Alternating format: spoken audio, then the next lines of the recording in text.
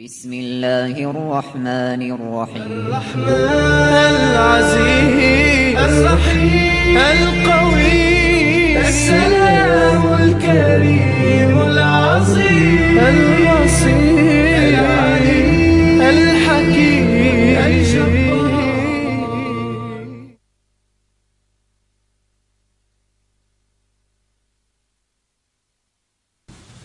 بسم الله الرحمن الرحيم.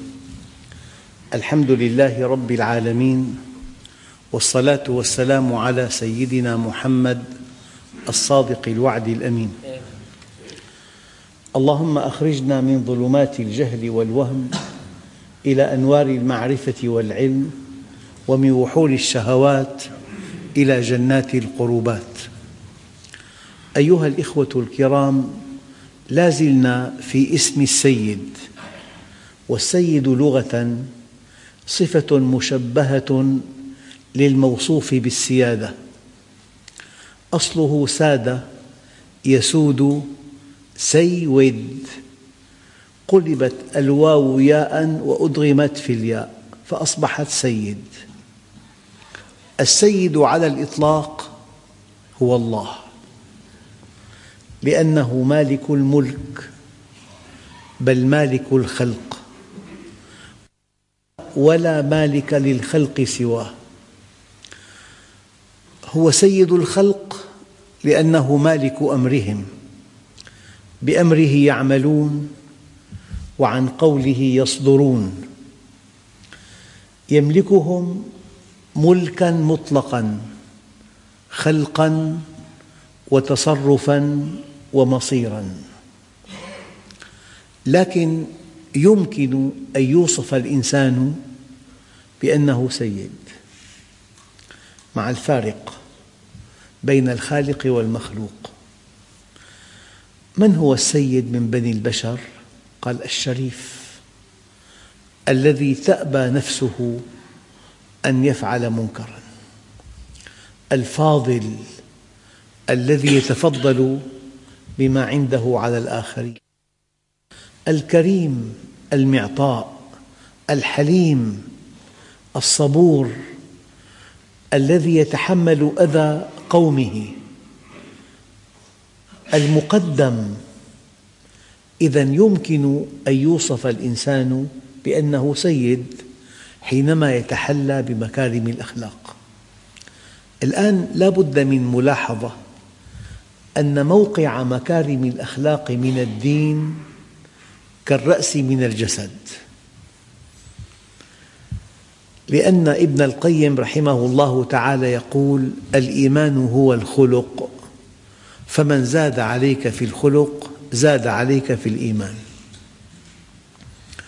ويطبع المؤمن على الخلال كلها إلا الكذب والخيانة، فإذا كذب وخان نفيت عنه صفة الإيمان أصلاً. لكن الذي ينبغي أن يكون واضحاً هو أن النجاشي حينما سأل سيدنا جعفر عن الإسلام، الآن دققوا في تعريف الإسلام من صحابي جليل، تعريف الإسلام من صحابي جليل. قال: أيها الملك، كنا قوماً أهل جاهلية، نعبد الأصنام ونأكل الميت ونأتي الفواحش ونقطع الرحم ونسيء الجوار. هذه الجاهلية، حتى بعث الله فينا رجلاً نعرف أمانته وصدقه وعفافه. بماذا وصف النبي عليه الصلاة والسلام؟ بصفات أخلاقية، نعرف أمانته وصدقه وعفافه ونسبه. فدعانا إلى الله لنوحده ونعبده ونخلع ما كان يعبد آباؤنا من الحجارة والأوثان. وأمرنا، دقق، بماذا أمرنا؟ بصدق الحديث وأداء الأمانة وصلة الرحم وحسن الجوار والكف عن المحارم والدماء. أنا أنقل لكم حديثاً لصحابي جليل أراد أن يعرف النجاشي بالإسلام. إذن الإسلام مجموعة قيم أخلاقية. الإسلام بناء أخلاقي يستند إلى عبادات شعائرية. بني الإسلام على 5: الإسلام شيء والخمس شيء آخر. هذه دعائم، هذه الدعائم لا تسمى بناء، هي أساسات بناء، لكن البناء هو الأخلاق. بني الإسلام على 5. من هنا تبين أن قيمة المسلم الأولى في خلقه، وأن الخلق هو الذي يجذب الناس إلى الدين، وأن سوء الخلق يبعد الناس عن الدين. فحينما يتوهم الإنسان أنه إذا صلى أو إذا صام أو إذا حج أو إذا زكى صار مسلماً، نقول له لا تكون مسلماً حقيقة إلا إذا تحليت بعد أدائك للعبادات بمكارم الأخلاق. فالإيمان هو الخلق، ومن زاد عليك في الإيمان زاد عليك في الخلق. الآن النبي عليه الصلاة والسلام كان نبياً وكان رسولاً وكان متكلماً وكان متحدثاً وكان حكيماً، مئات الصفات التي وهبه الله إياها. لكن حينما مدحه بالخلق العظيم. يعني أنت ليس من المعقول أنك إذا أعطيت ابنك سيارة تقيم له حفلاً تكريمياً. هي السيارة منك، حفل التكريم لا معنى له إطلاقاً. أما إذا نجح في الشهادة الثانوية ونال الدرجة الأولى، شيء طبيعي جداً أن تقيم له حفلاً تكريمياً. يعني الأخلاق كسبية. لذلك كل الصفات الرائعة التي تحلى بها النبي حينما جاء مكان مدحه مدح بخلقه العظيم: وإنك لعلى خلق عظيم. وما لم يقتدي المسلمون بأخلاق نبيهم لن يفلحوا. الله عز وجل يقول: فبما رحمة من الله لنت لهم. يعني بسبب رحمة استقرت في قلبك يا محمد كنت ليناً لهم، مع كل خصائصه، مع أنه أوتي القرآن، مع أنه أوتي وحي السماء، مع أنه كان جميل الصورة، مع أنه كان فصيح اللسان، مع أنه لا ينسى، سنقرئك فلا تنسى، مع أنه لو سردت آلاف الصفات يقول الله له كتوضيح: أنت يا محمد مع كل هذه الخصائص، ولو كنت فظاً غليظ القلب لانفضوا من حولك.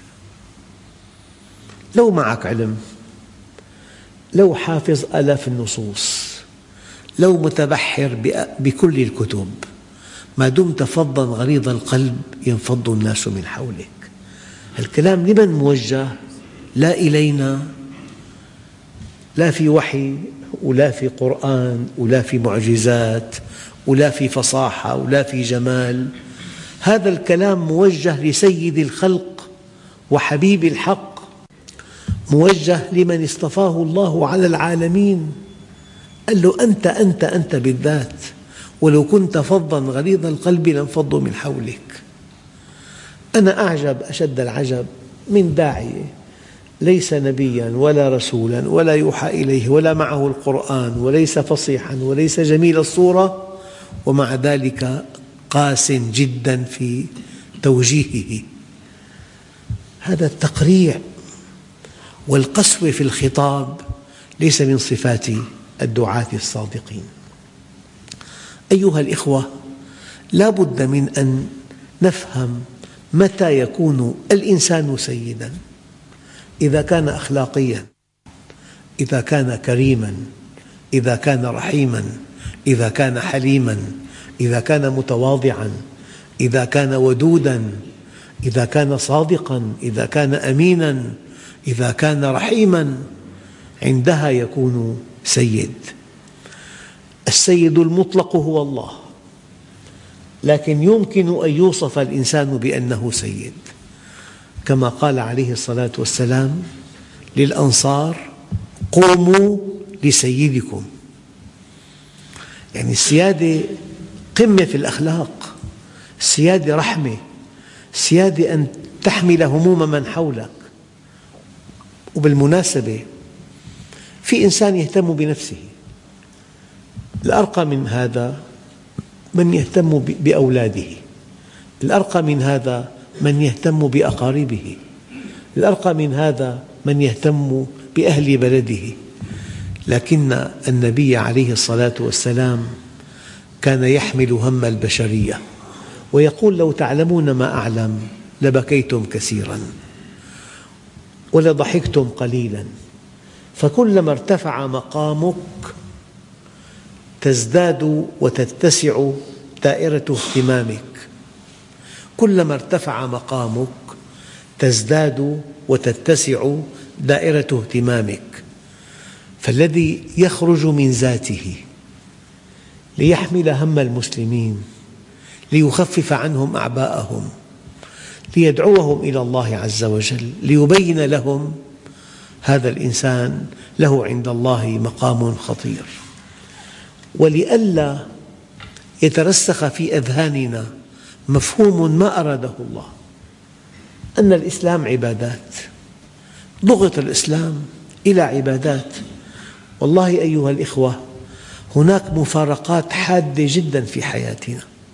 تجد إنسان صائم مصلي من رواد المساجد، وليس هناك من علاقة بين هويته كمسلم وعقيدته وبين سلوكه. تلاقي غربي في احتفالاته، في كسب ماله، في تجارته، مادة محرمة مشبوهة، بيجوز ما بيجوز، بفائدة بغير فائدة. هذا الشرخ العظيم بين حقيقة الدين وبين واقع المسلمين شيء مقلق. يعني 1,500,000,000 مسلم في الأرض، ليس أمرهم بيدهم، ليس أمرهم بيدهم، وللطرف الآخر عليهم 1000 سبيل وسبيل. لماذا؟ لأن أمر الله هان عليهم فهانوا على الله. في اللحظة التي تتوهم فيها أن الدين أن تصلي وأن تصوم وأن تحج وأن تزكي ولا شيء عليك بعد ذلك، افعل في بيتك ما شئت، ولتخرج زوجتك بما يحلو لها من ثياب فاضحة، ولتجعل من ابنتك تتابع صرعات الأزياء وأنت راض عنها، وأن تتعامل بالأمور التجارية تعاملاً غير إسلامي. هنا المشكلة الكبيرة.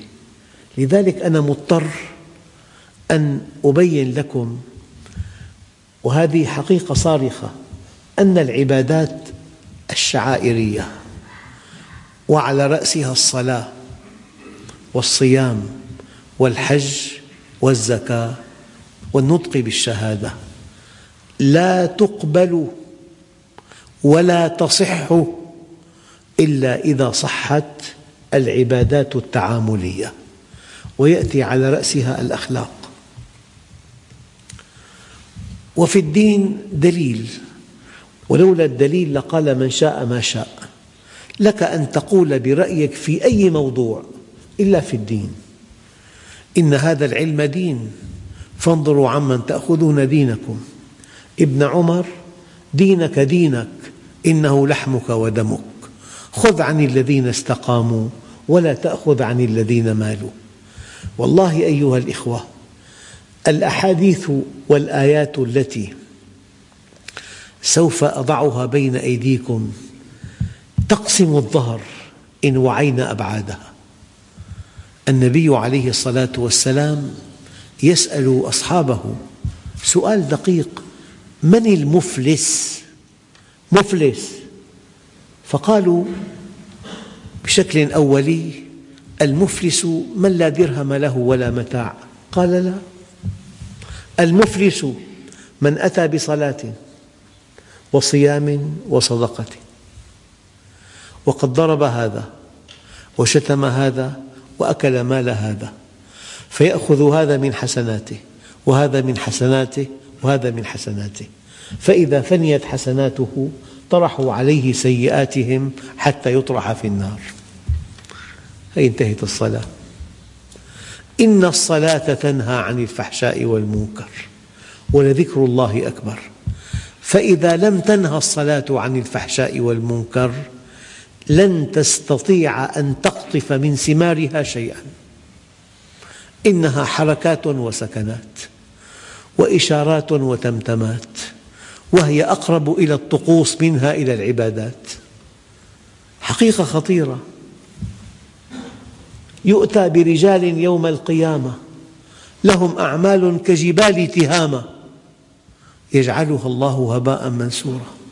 قيل: يا رسول الله جلهم لنا. قال: إنهم يصلون كما تصلون ويأخذون من الليل كما تأخذون، ولكنهم إذا خلوا بمحارم الله انتهكوها. الصلاة. الصيام: من لم يدع قول الزور والعمل به فليس لله حاجة في أن يدع طعامه وشرابه. رب صائم ليس له من صيامه إلا الجوع والعطش. 30 يوم صام. الحج: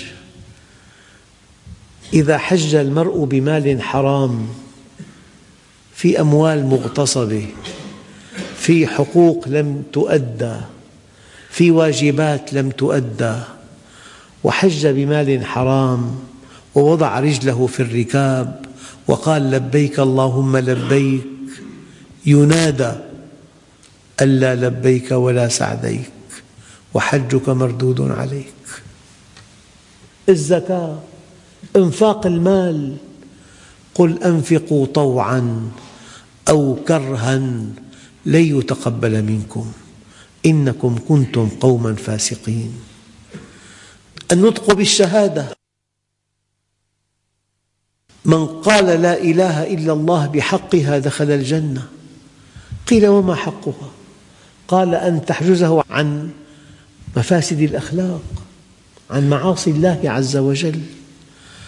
أيها الإخوة، الشيء الدقيق جدا من أجل أن نوفر وقتنا وأن نوفر جهدنا وأن نكون واعين تماما لما سوف ينتظرنا، العبادات الشعائرية التي يحرص الناس عليها لا تقبل ولا تصح إلا إذا صحت العبادات التعاملية من صدق وأمانة وعفة وأداء للحقوق وعفو وما إلى ذلك.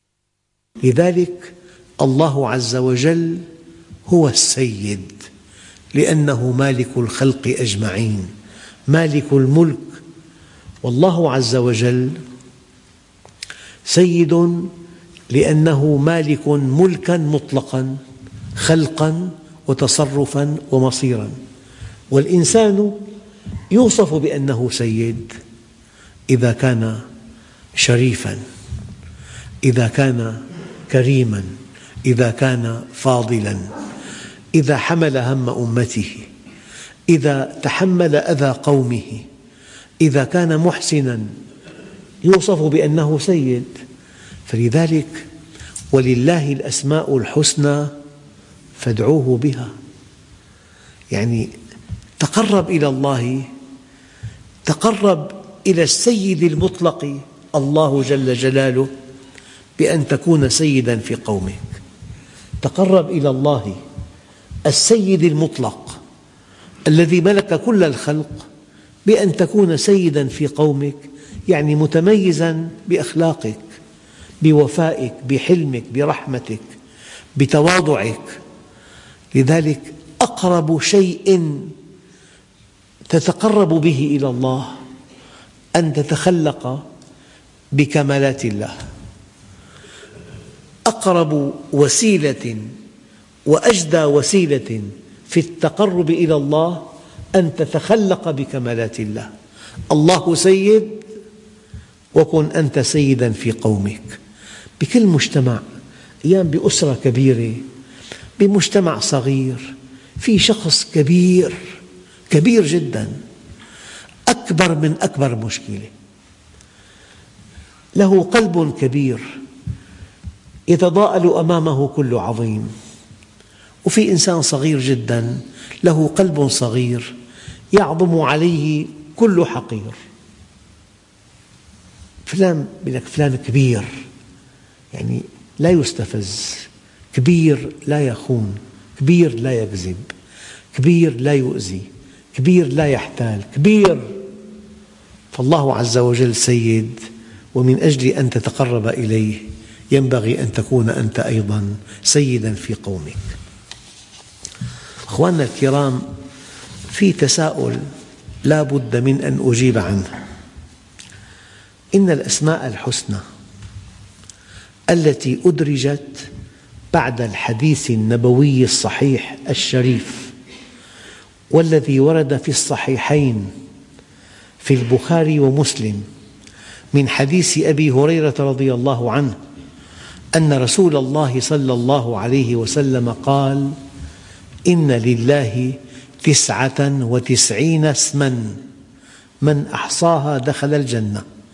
هذا الحديث في أعلى درجات الصحة في صحيح البخاري ومسلم، رواه الشيخان، ولكن جاء بعده 99 اسماً.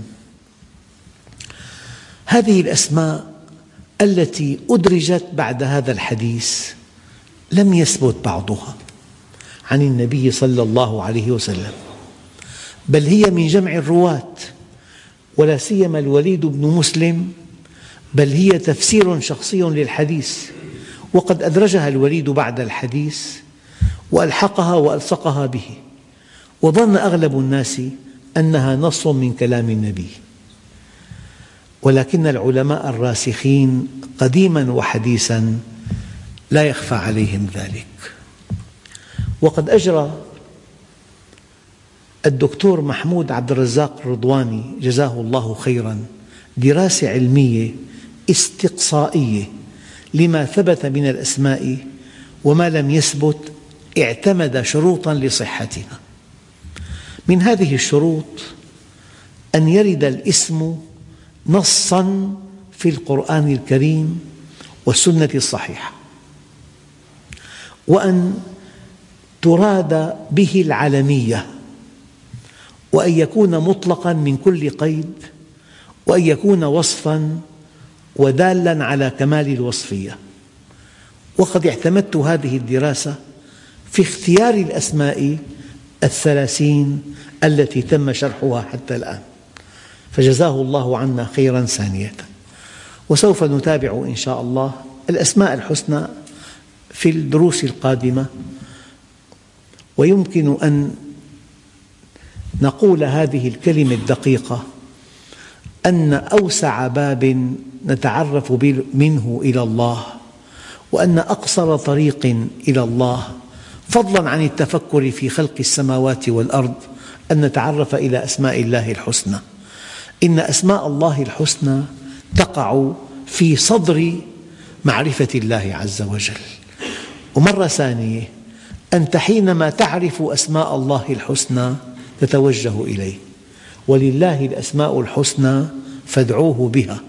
أنت حينما تتعرف إلى أسماء الله الحسنى تتقرب إلى الله، وأنت حينما تتعرف إلى أسماء الله الحسنى تدعوه بها. وأكمل شيء أن يكون لك نصيب من كل اسم من أسماء الله الحسنى. الله رحيم، هل ترحم من دونك؟ الله عز وجل لطيف، هل تتلطف بأهلك؟ الله عز وجل كريم، هل أنت جواد؟ هذه الأسماء الحسنى قمم في الكمال، والله عز وجل لا يمكن أن تنتمي إليه وأن تكون عبداً من عباده وأن تكون مسلماً حقيقة إلا إذا تخلقت بهذه الأخلاق. فلهذا أيها الإخوة، موقع الأسماء الحسنى من العقيدة موقع خطير جداً، بها تعرف الله وبسببها تدعوه، وعن طريق التخلق بكمالات الله التي هي من أسمائه الحسنى تتقرب إليه. فهذا الموضوع يمكن أن يكون رأساً في موضوعات العقيدة، موضوعات معرفة الله عز وجل، وأصل الدين معرفته. وابن آدم اطلبني تجدني، فإذا وجدتني وجدت كل شيء، وإن فتك فاتك كل شيء، وأنا أحب إليك من كل شيء، والحمد لله رب العالمين. بسم الله الرحمن الرحيم، الحمد لله رب العالمين، والصلاة والسلام على سيدنا محمد الصادق الوعد الأمين. اللهم أعطنا ولا تحرمنا، أكرمنا ولا تهنا، آثرنا ولا تؤثر علينا، أرضنا وارض عنا. وصلى الله على سيدنا محمد النبي الأمي وعلى آله وصحبه وسلم، والحمد لله رب العالمين. الفاتحة.